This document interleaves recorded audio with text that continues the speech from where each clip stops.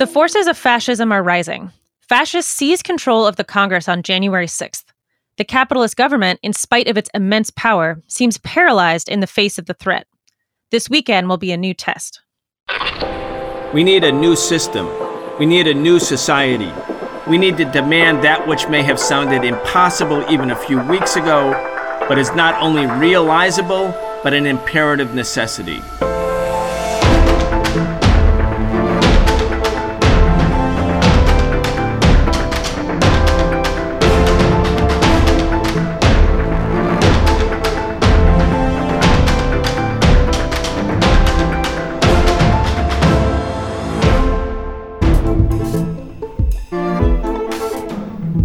Welcome to today's episode of In the News, our Tuesday show on the Socialist Program with Brian Becker. It's January 12th, 2021. This is an in-depth look at the biggest stories in the news right now. We look beyond the headlines and expose the distortions in the corporate-owned media.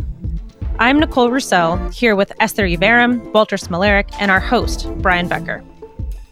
Brian, we're going to talk today about the rising tide of fascism, and like I said in the introduction, there's going to be a new test this weekend.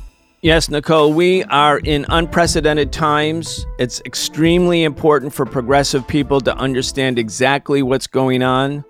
I'm somewhat distressed that some well-meaning people on the left are minimizing what happened on January 6th and what's likely to happen in the coming days and weeks, minimizing it, trying to frame it as simply a struggle between different ruling class factions. That's true. There is a struggle between ruling class factions, but the forces of fascism have been set into motion in this deliberate, planned, choreographed, orchestrated seizure of the Capitol building, which was partly an inside job. The Congress was temporarily dispersed in an effort to stop the certification vote for the transfer of power to a new administration. This is big, and the danger of fascism is real. And we're going to spend all week talking about it. Right. Not only today, of course, but tomorrow with our Capitalism in Crisis segment, on Thursday with The Real Story. But tomorrow as well, I just want to remind our listeners and supporters, we would love to have as many people on our Patreon-only seminar that's tomorrow night, Wednesday night at 7 p.m. Eastern, 4 p.m. Pacific. All you need to do is subscribe on patreon.com/the Socialist Program at $5 a month or more. We, of course, welcome people to subscribe at more than that, but it's really an equality of sacrifice. So whatever you can do to help us continue to bring you this content, we can do it with you, but not without you. And so we really encourage all of our supporters to join us tomorrow at 7 p.m. Go to patreon.com/the Socialist Program to see more information about how to join that seminar. Nicole, as we said in the beginning, this was an orchestrated operation. This was a planned operation.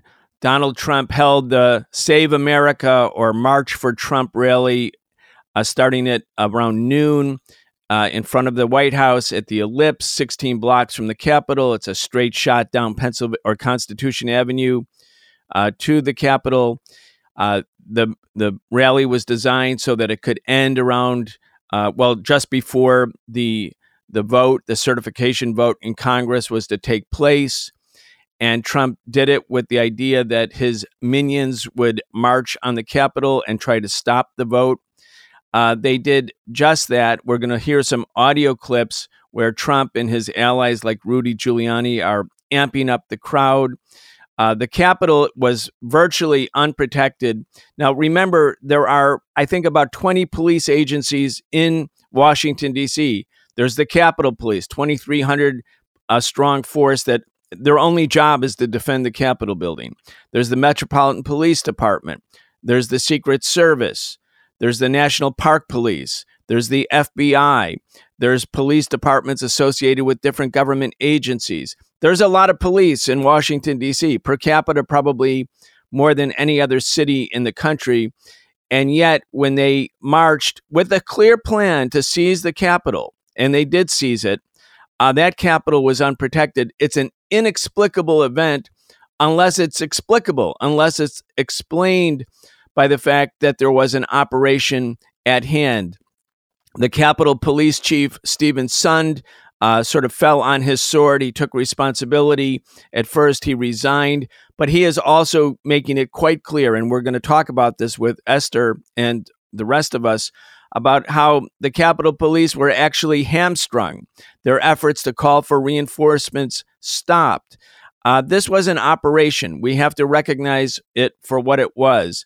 Again, I'm sorry that some forces on the left minimize what happened. People should not minimize. The use of fascist, white supremacist mobs have an important place in American history. Remember, too, this is how Reconstruction ended.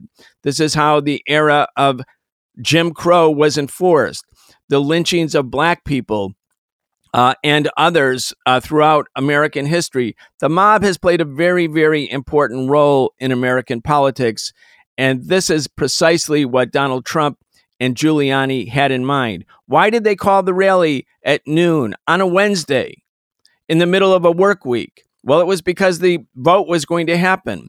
Why did the Republican Attorney General's Association send out robocalls in states around the country telling people, come and march on Congress and stop the fraud? Why did Trump and his allies actually tell the masses of their supporters, the 70 million people, 70 million plus Trump supporters, that Election Day wasn't November 3rd, but it was January 6th, and that if they came together and stopped the steal, if they stopped the certification, Trump could win the election? Why did Trump tell them march on the Capitol and I will meet you there? I mean, we have to put it all together. We will put it all together. Let's just start, though, with an audio clip. This is Rudy Giuliani, Trump's lawyer, talking to the crowd right before they set sail on the Capitol. But if we're right, a lot of them will go to jail. So let's have trial by combat. Yeah, let's have trial by combat. Now he's telling them, get ready. Now, again, they're led by Proud Boys. They're led by fascists. They're armed. They intend to seize the Capitol on social media platforms, right-wing platforms like Parler and Gab. They've been talking all week about seizing, breaching the Capitol. Let's hear a couple more audio clips from Donald Trump. He says, we no longer are playing by the same rules. He tells the crowd right before they march, if you catch someone in fraud, you're allowed to play by different rules. Let's listen to what he says. When you catch somebody in a fraud, you're allowed to go by very different rules. Yeah, so he's telling them, forget the constitutional order, the rule of law, blah, blah, blah, the things that are normally said. He says, we're going to fight. He says, when you march on the Capitol, and I'll be with you, we're going to fight. We're going to fight like hell. What is he actually telling them? Is this not part of an operation? Let's listen. And we fight. We fight like hell. And if you don't fight like hell, you're not going to have a country anymore. So, yeah, if you want to save America, and that's the name of the march, you have to fight like hell. And again, Esther, when they got to Congress, they fought like hell. Some of the police fought back. Some of the individual police officers fought back.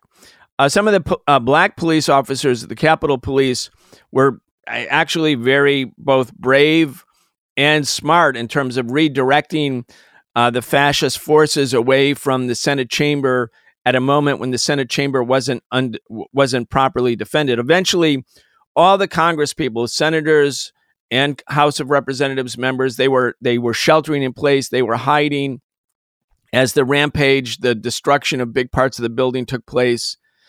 We're going to talk about all of that. We're going to reconstruct it. But I want to say a word before we start to do just that. Again, it's the position of this show that this is not and should not be treated as simply a normal faction fight between different ruling class factions. That there is in fact, the danger of fascism here. Trump is not ideologically a Nazi. He's not ideologically a fascist, but he's using the fascists, and the fascists are using him. And fascism, to succeed, needs a leadership, and historically, a charismatic leader. Fascism's rise is an organic feature of capitalism's degeneration. just remember what we can take from history. By the end of 1940, and just a decade after the stock market crash of 1929 that inaugurated the Great Economic Depression, the Great Depression, which was global in character, fascism and fascist parties dominated not only Germany and Italy, but almost every country in continental Europe. In the period before Hitler became chancellor, which was January 1933, Germany was considered the most progressive country in Europe. People think now, oh, Germany, right wing, prone towards fascism. No, Germany had a huge socialist party. It had a huge communist party, a big, vibrant, robust trade union movement. It had the most advanced women's rights movement for its time. And it was the first pioneering movement in history for what decades later became the global gay rights struggle. Yet Germany succumbed to Nazism, and all of those movements were destroyed. Fascism must be actively fought by a united front of those forces in society who will be destroyed if it is victorious. The origins of fascism are, in fact, the capitalist system, and the final dissolution of fascism ultimately lies in the victory of socialism. Yes, but in the meantime, there must be a united front against the fascist threat. And Esther, as you help us reconstruct events, I just want to say what I said before. The racist mob, the fascist mob, the white supremacist mob, which, by the way, the German Nazis used the American racial system, the apartheid system, as a premise for the development of their own master race theories and philosophies. The germ of American fascism lies precisely in this kind of activity. What we saw on January 6th is not something new in America. It's something reminiscent of something that existed for a long time. In fact, since the origin of what became the United States of America. Right, Brian. So I'm sticking with this being just the latest step in a rolling coup attempt that the Trump administration, or that Trump has been foreshadowing for months, as he pronounced the November presidential election flawed before it even occurred. And so we all remember that he worked to cripple the post office for early voting, while at the same time denouncing mail-in ballots in the middle of a pandemic crisis that he extended by his own actions. And then after the election, 2 rallies were held here in D.C. by MAGA, his supporters, and these far-right groups like Stop the Steal and the Proud Boys. And these events turned violent at night, with right-wing extremists roaming D.C., assaulting and stabbing people, and burning and destroying Black Lives Matter signs wherever they could see them. And that's including at historic Black churches. So on December 31st, D.C. Mayor Muriel Bowser requested that the D.C. National Guard be readied to assist MPD with traffic control and at metro stations in the district. And because of the media coverage on January 6th, that she requested their assistance on January 6th. But because of media coverage, lots of people don't know that DC's Metropolitan Police Department is not responsible for the U.S. Capitol or federal property. And so the district was not told that they were needed at the Capitol until after the rioters arrived there. So if we want to think about January 6th, I think we have to remember the things we talked about last week.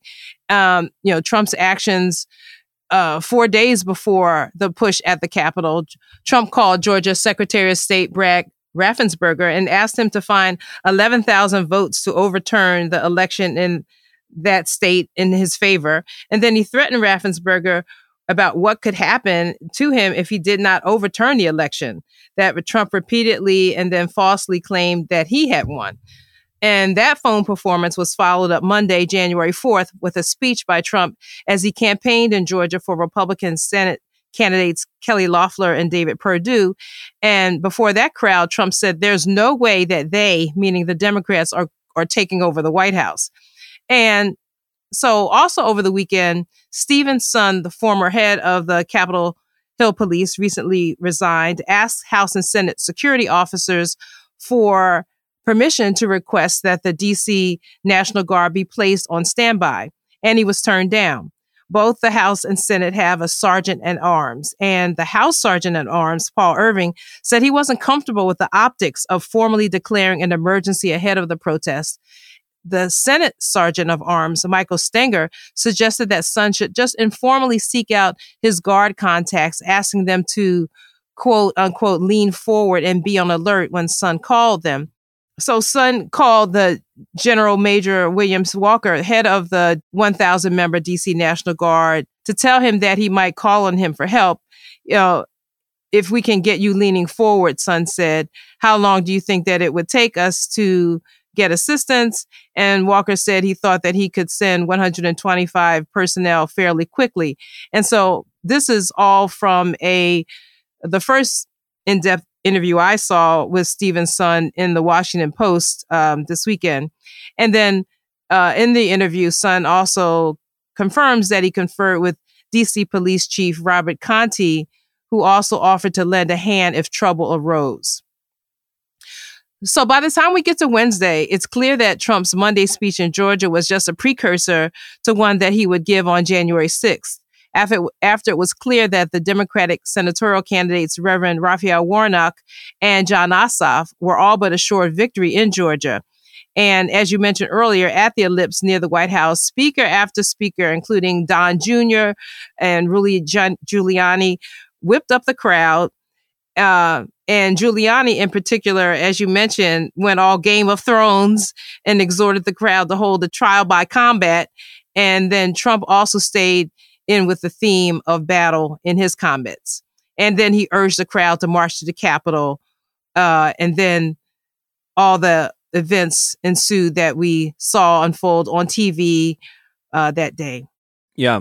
Esther, we've got a clip of Donald Trump at that rally exhorting people to march with him to the Capitol. I'm going to play that so people can hear. And after this, we're going to walk down, and I'll be there with you. We're going to walk down.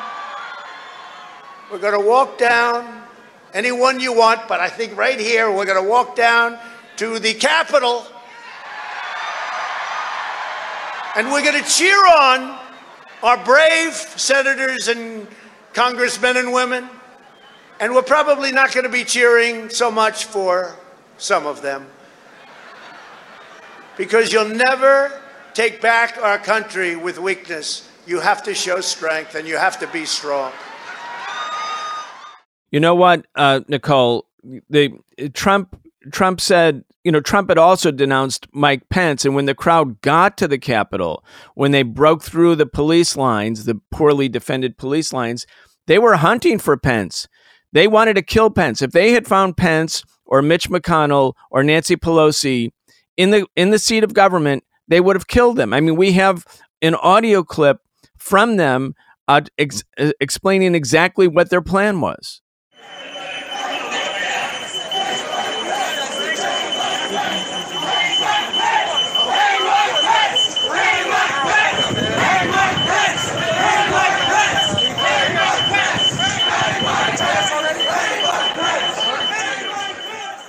Hang Mike Pence. A remarkable event. And I want to ask all of you, I mean, this was an inside job. You had, after the Capitol was breached, Stephen's Son, who is the commander of the Capitol Police, calls the Department of Defense and talks also to the Secretary of the Army. This is like just minutes after his officers have been overrun. Police officers are being beaten. One of them's beaten to death. He calls the Department of Defense. He said, "We need reinforcements. I urgently request reinforcements. The situation is dire." And it takes the Department of Defense 3 hours. 3 hours. It wasn't until 5:45 that approval is granted so that troops could start to arrive at the Capitol after the whole thing is basically over. So they then are on a rampage. The fascist forces are on a rampage. They're hunting to kill Mike Pence. Again, you can't explain how the Department of Defense did not respond. This is, in fact, the seat of government.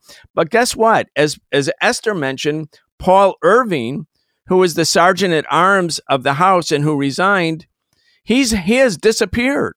He not only did he resign, but when the police or media went to interview him at the Watergate Hotel where he was living, neighbors said he moved out. They checked his property in Nevada. He moved out. I mean, what's with the sergeant of arms of the House of Representatives fleeing under these circumstances? I mean, it's so clear that this was a highly organized event. The thing that went wrong for the fascist mob is that Trump said, we're going to show up. I'm going to be there with you. They thought Trump was going to come in while they were seizing the halls of Congress, and that they were going to anoint Trump to be the leader, that they were going to stop the vote. That's what they expected. But Trump was instead watching it on TV. He was liking what he was seeing as this terrorist attack on the seat of government took place. He started calling members of the U.S. Congress, including members of the U.S. Senate, telling them, how do we find a way to stop the vote? While they're cowering, while they're sheltering in place, Trump is calling them. And then when the thing devolves into chaos and bedlam, Trump got cold feet. He didn't show up as the fascist mob thought he was going to. Instead, he released a videotape where he said, I love you. I love you. This was around 4 o'clock on TV. I love you, but you have to go home now. Trump got cold feet. But up until that moment, everything was going according to plan. Yes, Brian. And so the same chronology where Sund is able to kind of give his narrative about what happened that day really paints a very disturbing picture about a meeting that was held among several officials, Capitol Police, DC Police, Pentagon officials, where the Pentagon officials are continuing to delay and not provide assistance urgently, as if it's not an emergency. So he says that at 12:40 p.m., the first wave of protesters arrived at the Capitol. Sund called Conti, he is the chief of the DC police, who sent 100 officers to the scene, with some arriving within 10 minutes. And these are some of the officers that you see actually on the front lines in the yellow jackets and the bike helmets that you see actually trying to really restrain the crowd. Several of them were beaten. There was video of one DC police officer viciously beaten, pulled down by his helmet and stomped and hit with American flag poles. By 1:05 p.m., the Defense Secretary, Christopher Miller, was informed Trump's supporters were moving to the Capitol, according to DOD. This is well after they've arrived. 1:09 p.m., Sund said he called Irving and Stenger, those sergeant at arms, telling them it was time to call in the guard. He wanted an emergency declaration, and both men said that they would run it up the chain and get back to him. And by 1:26, Capitol Police ordered the evacuation of the building, according to the Department of Defense.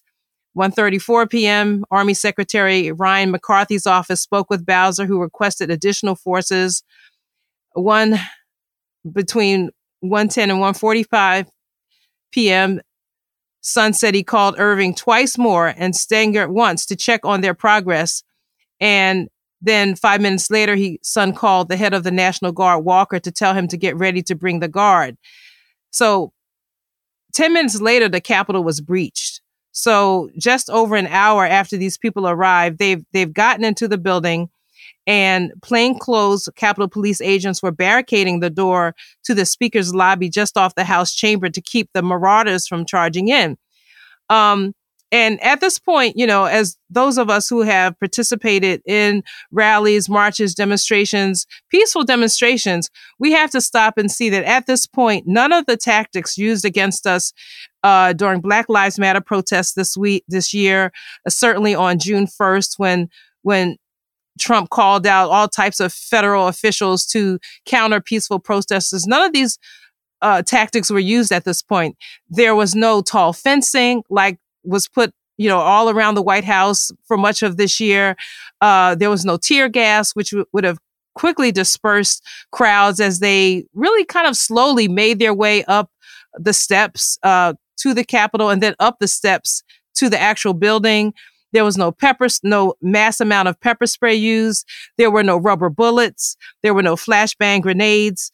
The federal officials arrived in civilian cars as opposed to these kind of what I call MRAP vehicles that look like, they're not tanks, but they look like, war vehicles.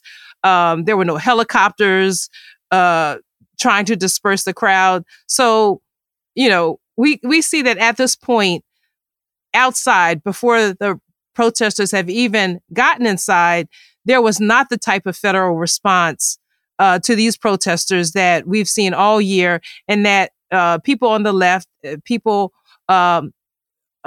protesting for peace have seen not only this year, but for decades. Nicole, I want to turn to you. I mean, Esther's points are so well taken. On June 1st, when the police wanted to move you as someone who was present for peaceful demonstrations on June 1st outside the White House, they opened fire. They shot you with stinger grenades. They hit people with rubber bullets. They used tear gas, pepper spray. We were all being routinely tear gassed back then. Peaceful. I mean, crowds that were not threatening anybody, but the cops were just lobbing tear gas, and tear gas really has an impact. It really disperses you. And I can tell the audience on September 15th, 2007, in my position as an organizer with the Answer Coalition, we led a demonstration of 100,000 people, same march route from the White House to the Capitol, led by Iraq anti-war veterans, to deliver a letter to Congress saying, don't authorize the surge of another 100,000 troops to Iraq. Hundreds of us were arrested. We were pepper sprayed. We were taken to trial. The police were, in full riot gear. So the police have all of this response. So one, the government allowed this to happen, or parts of the government. Two, the fascist mob dispersed members of Congress who had to hide, and they were fearing for their lives. 5 people died, if you count the Capitol police officer who committed suicide later. That's 6 dead. One of the dead is a Capitol police officer who was beaten to death. Other police officers from Metropolitan Police beaten. And so here we are. And now we have the fascists saying they're going to come and have armed demonstrations at the state capitals of all 50 states. Donald Trump said he's sorry. He sort of said he would allow a peaceful transfer of power the next day after January 6th. And the response from this government is so weak. I mean, I think this is something we have to really think about. There's a kind of paralysis within the government. The government spends $1 trillion a year almost on military goods, military hardware. It has the biggest war machine in the world, but it can't defend the U.S. Capitol. And then when the president of the United States engages in what is obviously a seditious conspiracy, meaning violating existing law, Joe Biden comes out and says it's a fragile democracy and we should pass a new anti-domestic terrorism law, which you absolutely don't need. That only strengthens the hand of the state. The existing seditious conspiracy law is enough to convict Trump. But instead of going forward with the conviction of Trump, or making it clear that as of 12:01 p.m., January 21st, when he loses presidential immunity, he's going to be charged with seditious conspiracy, instead, the response has been so weak. His only real significant punishment so far is he lost his Twitter account. So if you engage in a seditious conspiracy, unseat the Capitol, the Congress while it's sitting and engaging in the legal transfer of power, and people are killed, including police officers, your main penalty is you lose your Twitter account. I mean, it's an amazing display of weakness. And it's very, very telling. It's absolutely weakness. The response politically has been, well, we'll just impeach him again. Well, impeaching him, he's already been impeached, first of all.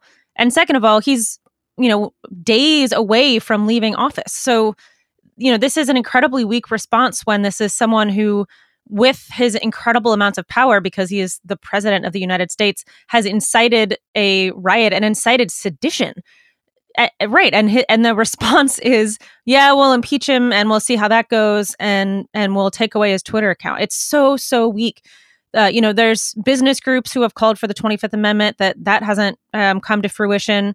There's reports now that Pence and Trump have been meeting and are, back, speaking on speaking terms and having. Oh, wait a second. So it was kind of like, I'm sorry I incited the fascist mob who wanted to kill you, but hey, let's get together and have coffee. Yeah, but we're fine now, right? I mean, everything's cool, great. Exactly. But there's been no arrests for sedition. The arrests we've seen are things like breaking and entering, some of these, like possessing federal property. These are arrests, but they're not arrests for what happened. No one from the political class or within the command structure of the police or the military has been officially implicated when it's very clear that that was a part of what happened or possibly the cause of how things were so significant. No operation has been announced against the far-right militias. I don't know if y'all remember this summer, but Attorney General William Barr came out and said, we are going to start grand jury investigations into quote-unquote Antifa. Well, Antifa is just groups of anti-fascists who are trying to prevent this kind of thing from happening. There's not any need to have any sort of federal operation. But when it comes to these far-right militias that have been organizing and clearly strengthening over the years and are clearly strong enough to have this coup attempt, no operation against them. And I just want to emphasize because I think you're right, Brian, that there's a lot of people who aren't really looking at just how serious this was. But there's a few things that I think really are just, really illustrate it for me. The rioters brought bear mace. Bear mace is multiple times more powerful than pepper spray. They brought handmade napalm. They brought guns. They brought Molotov cocktails. They were beating down Speaker Pelosi's door with staff, hiding, cowering under the tables, hoping that these rioters didn't get through the barricades while the rioters were yelling, "Where's Nancy? Where's Nancy?" The same group of people yelling, "Hang Mike Pence." I don't know what they would have done if they gotten through, but I can guess. There were these Capitol Police leading these rioters to offices. We've seen reports of how difficult it is to get around the Capitol building and up in these unmarked third floor offices, personal offices, not public offices of like Jim Clyburn, for example. Very difficult to find even for people who work there every day. But somehow within minutes, the rioters were able to get up to these offices. The mob also rifled through documents in Pelosi's office and stole computers there. They stole Jim Clyburn's computer as well. I mean, this is a serious, serious thing that happened. Yeah, Nicole, I just want to emphasize that seditious conspiracy exists as a law. The government doesn't need to pass new domestic anti-terrorism laws, which will be usually and mainly used against progressive forces. They're saying ideologically driven terrorist actions. No, seditious conspiracy exists. Now, just so our audience gets the big picture here about this law, it says, if two or more persons in any state or territory or in any place subject to the jurisdiction of the United States conspire to, by force, to prevent, hinder, or delay the execution of any law of the U.S., or by force to seize, take, or possess any property of the U.S. contrary to the authority thereof, they shall be fined under this title or imprisoned not more than 20 years or both. Now, Congress was in session to carry out the execution of its lawful duty, which was to certify, as mandated by law, the Electoral College results so that there would be the peaceful transfer of power to the incoming administration. So Donald Trump and Rudy Giuliani and some of their friends in the Department of Defense and probably in police departments in the high command, or the sergeant at arms at the House of Representatives, or the state attorney generals who send out, robocalls telling people to come and save America on January 6th. They were involved in a seditious conspiracy. They could be arrested. The fact that the government is afraid to arrest them as of yet, maybe that will change. But the fact that it's afraid to arrest them and only carry out impeachment is a sign of paralysis. It's a sign of weakness. Now, the reason I think this is very, very important is that when people think about how fascism came to power in Germany, they think, one, Germany must have been a very right-wing country. As we said in the beginning, it was not. And in 1910, 1/3 of all the delegates in the Reichstag, in the German parliament, were members of the Socialist Party.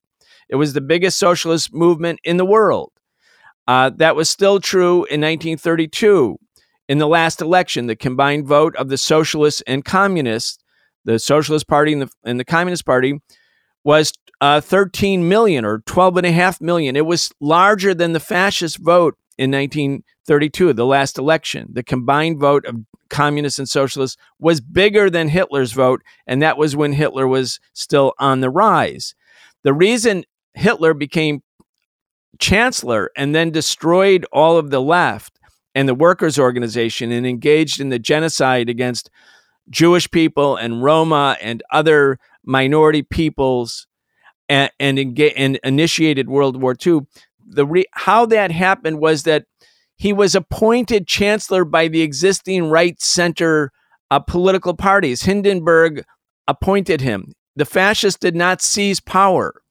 And then the industrialists and the military high command in Germany thought, oh, wait, Hitler can do our bidding. He can get rid of the left. He can crush the left. And he's going to oppose the Versailles Treaty stipulations and help Germany rearm, which we need to do to regain lost territory. So they made a deal with Hitler, thinking that they would tame Hitler. But in turn, Hitler tamed them. He allowed them to keep their property, but he imposed the fascist dictatorship such that within a year, German military office uniforms had the Nazi insignia on them. So again, not a seizure of power, not like an open seizure of power, a deal, a compromise made by a paralyzed bourgeois government in a progressive country, a liberal country, a left-leaning country, Germany. That's how Hitler came to power. The reason I want to make this point is that right now, today, as we're recording this show, Donald Trump is ridiculing Congress. He's calling the impeachment just a big witch hunt. So it's going to actually help Trump because it's not a deterrent. Trump leaves office anyway, January 20th. Impeaching him after he leaves office is political theater. If the government was serious, they would take down Trump, not by taking away simply his Twitter account, even though that deprives him of an important megaphone, but arrest him for that which he's guilty, that seditious conspiracy, along with his co-conspirators. Again, if the ruling class could do this, they're not doing it. They should do it if they want to protect their own system. But that also raises the question, how in light of these circumstances, does the society free itself from the fascist menace? How can it be stopped? One of the things that I wanted to just say, just to kind of conclude about what happened on Wednesday, January 6th, is that so these marauders at the Capitol, some of whom were spotted with zip ties that are used to like handcuffs to take people hostage. They were spotted with other types of weapons. They were allowed to just leave. They went back to their hotels, their cars. Some got on planes, and people were eating out at restaurants and celebrating.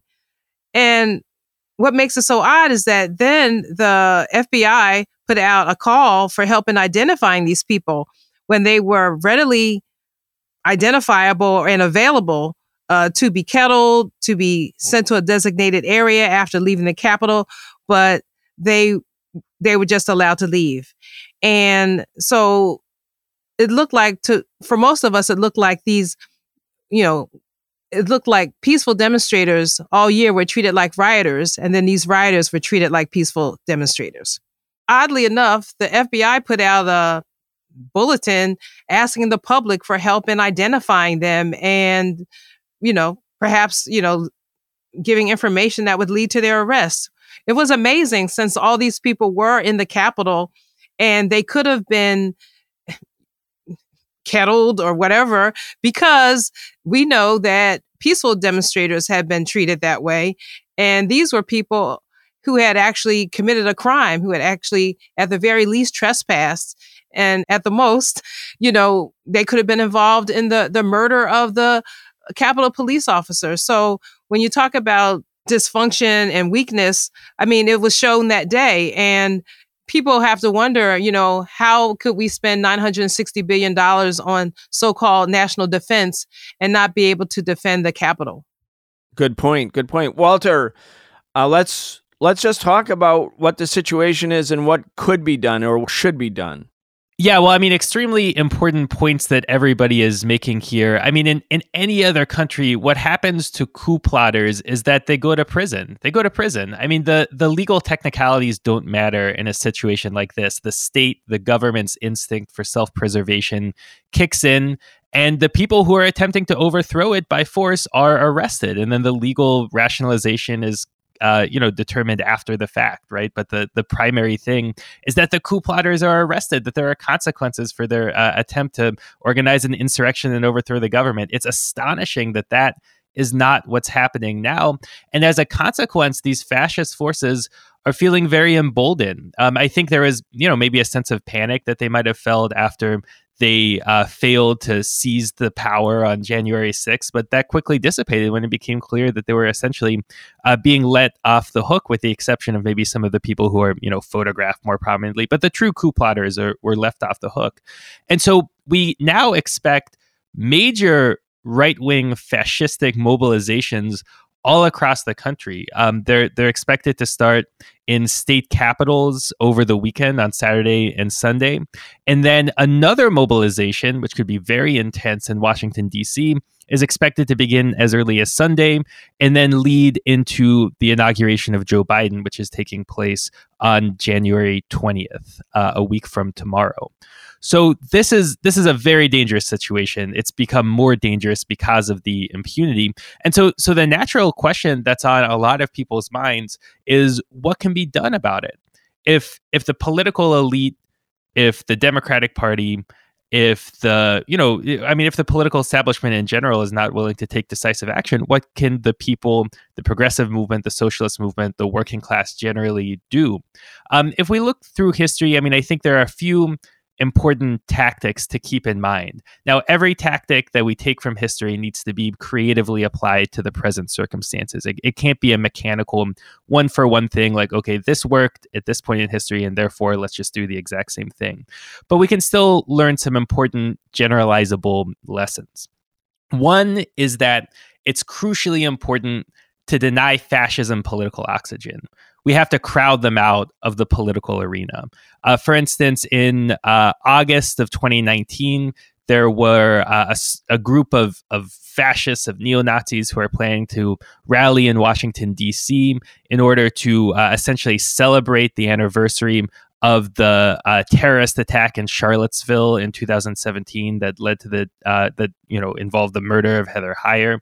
And what happened is that tens of thousands of people, organized by many different progressive organizations, including the Answer Coalition, came together in an enormous show of force and demonstrated to both the fascists and to the broader society just how isolated the far right is, just what a minuscule sliver of popular opinion the Nazis, the fascists, the Klan-type forces represent. You can overwhelm them with numbers and deny them political oxygen.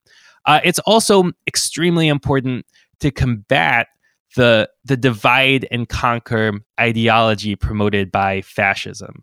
The goal of the fascists is to essentially take the heat off of the true perpetrators of all of the great injustices of society, the political elite, the ruling class, the capitalist class, the people who are responsible for racist police terror, for economic decline, for mass unemployment, for starvation, for homelessness, for evictions. Instead of blaming the people who are actually responsible for those problems, the fascists say, blame immigrants, blame Black people, blame leftists, blame the LGBTQ community.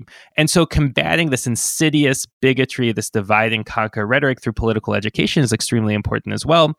And finally, it's important to keep in mind that people in this country have the legal right to self-defense. It's a legal right.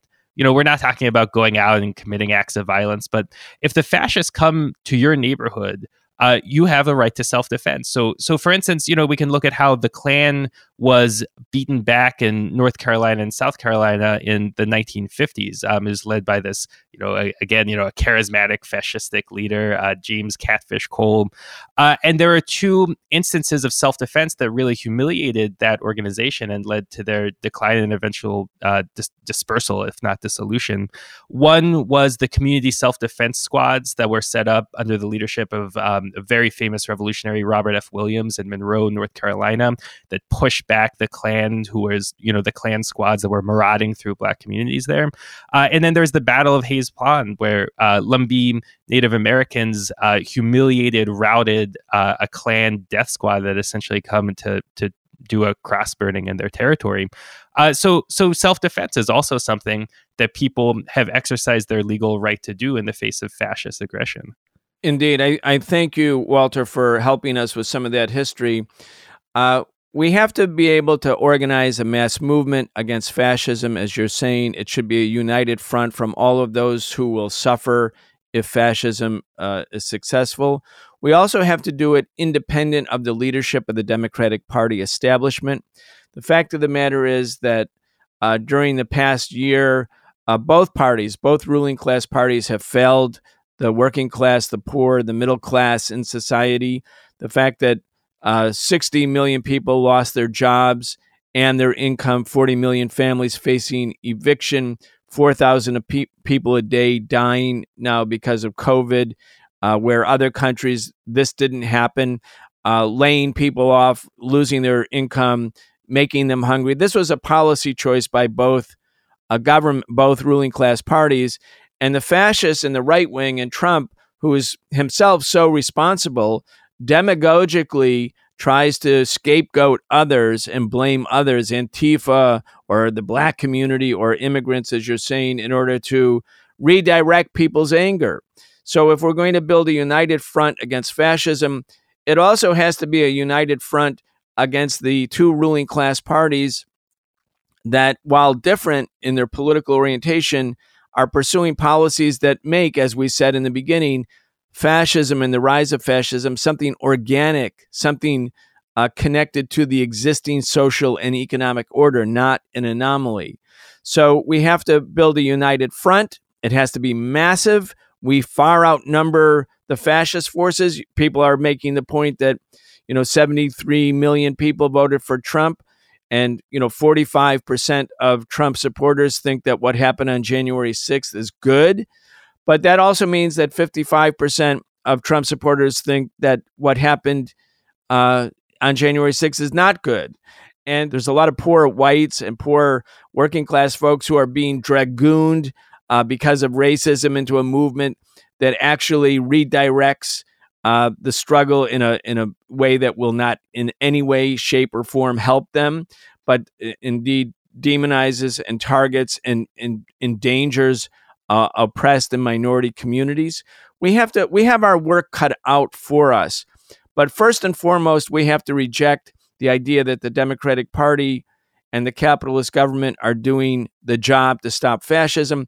In fact, again, as we have said over and over and over again on this show, in the face of something unprecedented, the temporary seizure of Congress by a fascist mob using violent methods, endangering the lives of people in Congress, killing other people, including Capitol Police officers. In the face of that, the fact that the instigator of this seditious conspiracy is so far punished only by losing a social media platform and not facing criminal charges along with his co-conspirators, it shows the profound weakness of the empire. Around the world, the American empire looks to be, hollowed out in a way. Its sense of legitimacy and governance, the fact that it seemingly, it always promoted the idea that it had a durable, sturdy government, that has gone up in smoke. But just because it's weakened the state of the U.S. empire doesn't mean that it's a not dangerous situation. The German ruling class was weakened after World War I, but in fact, under fascism, not only were tremendous losses taken by the Jewish community, the workers' movement, the unions, but World War II happened, and 90 million people lost their lives in 5 years. Again, everyone, the stakes when we talk about fascism and it's real, the stakes here could not be higher. You've been listening to the Socialist Program with Brian Becker, where we bring you news and views about the world for those who want to change it. If you enjoyed the show, subscribe on your favorite podcast app and follow us on Facebook, Twitter, and Instagram. We can only continue our work bringing you high-quality news, analysis, and history with the support of our listeners. Connect with us and become a patron at patreon.com/The Socialist Program and receive an invitation to participate in an exclusive monthly seminar with Brian Becker.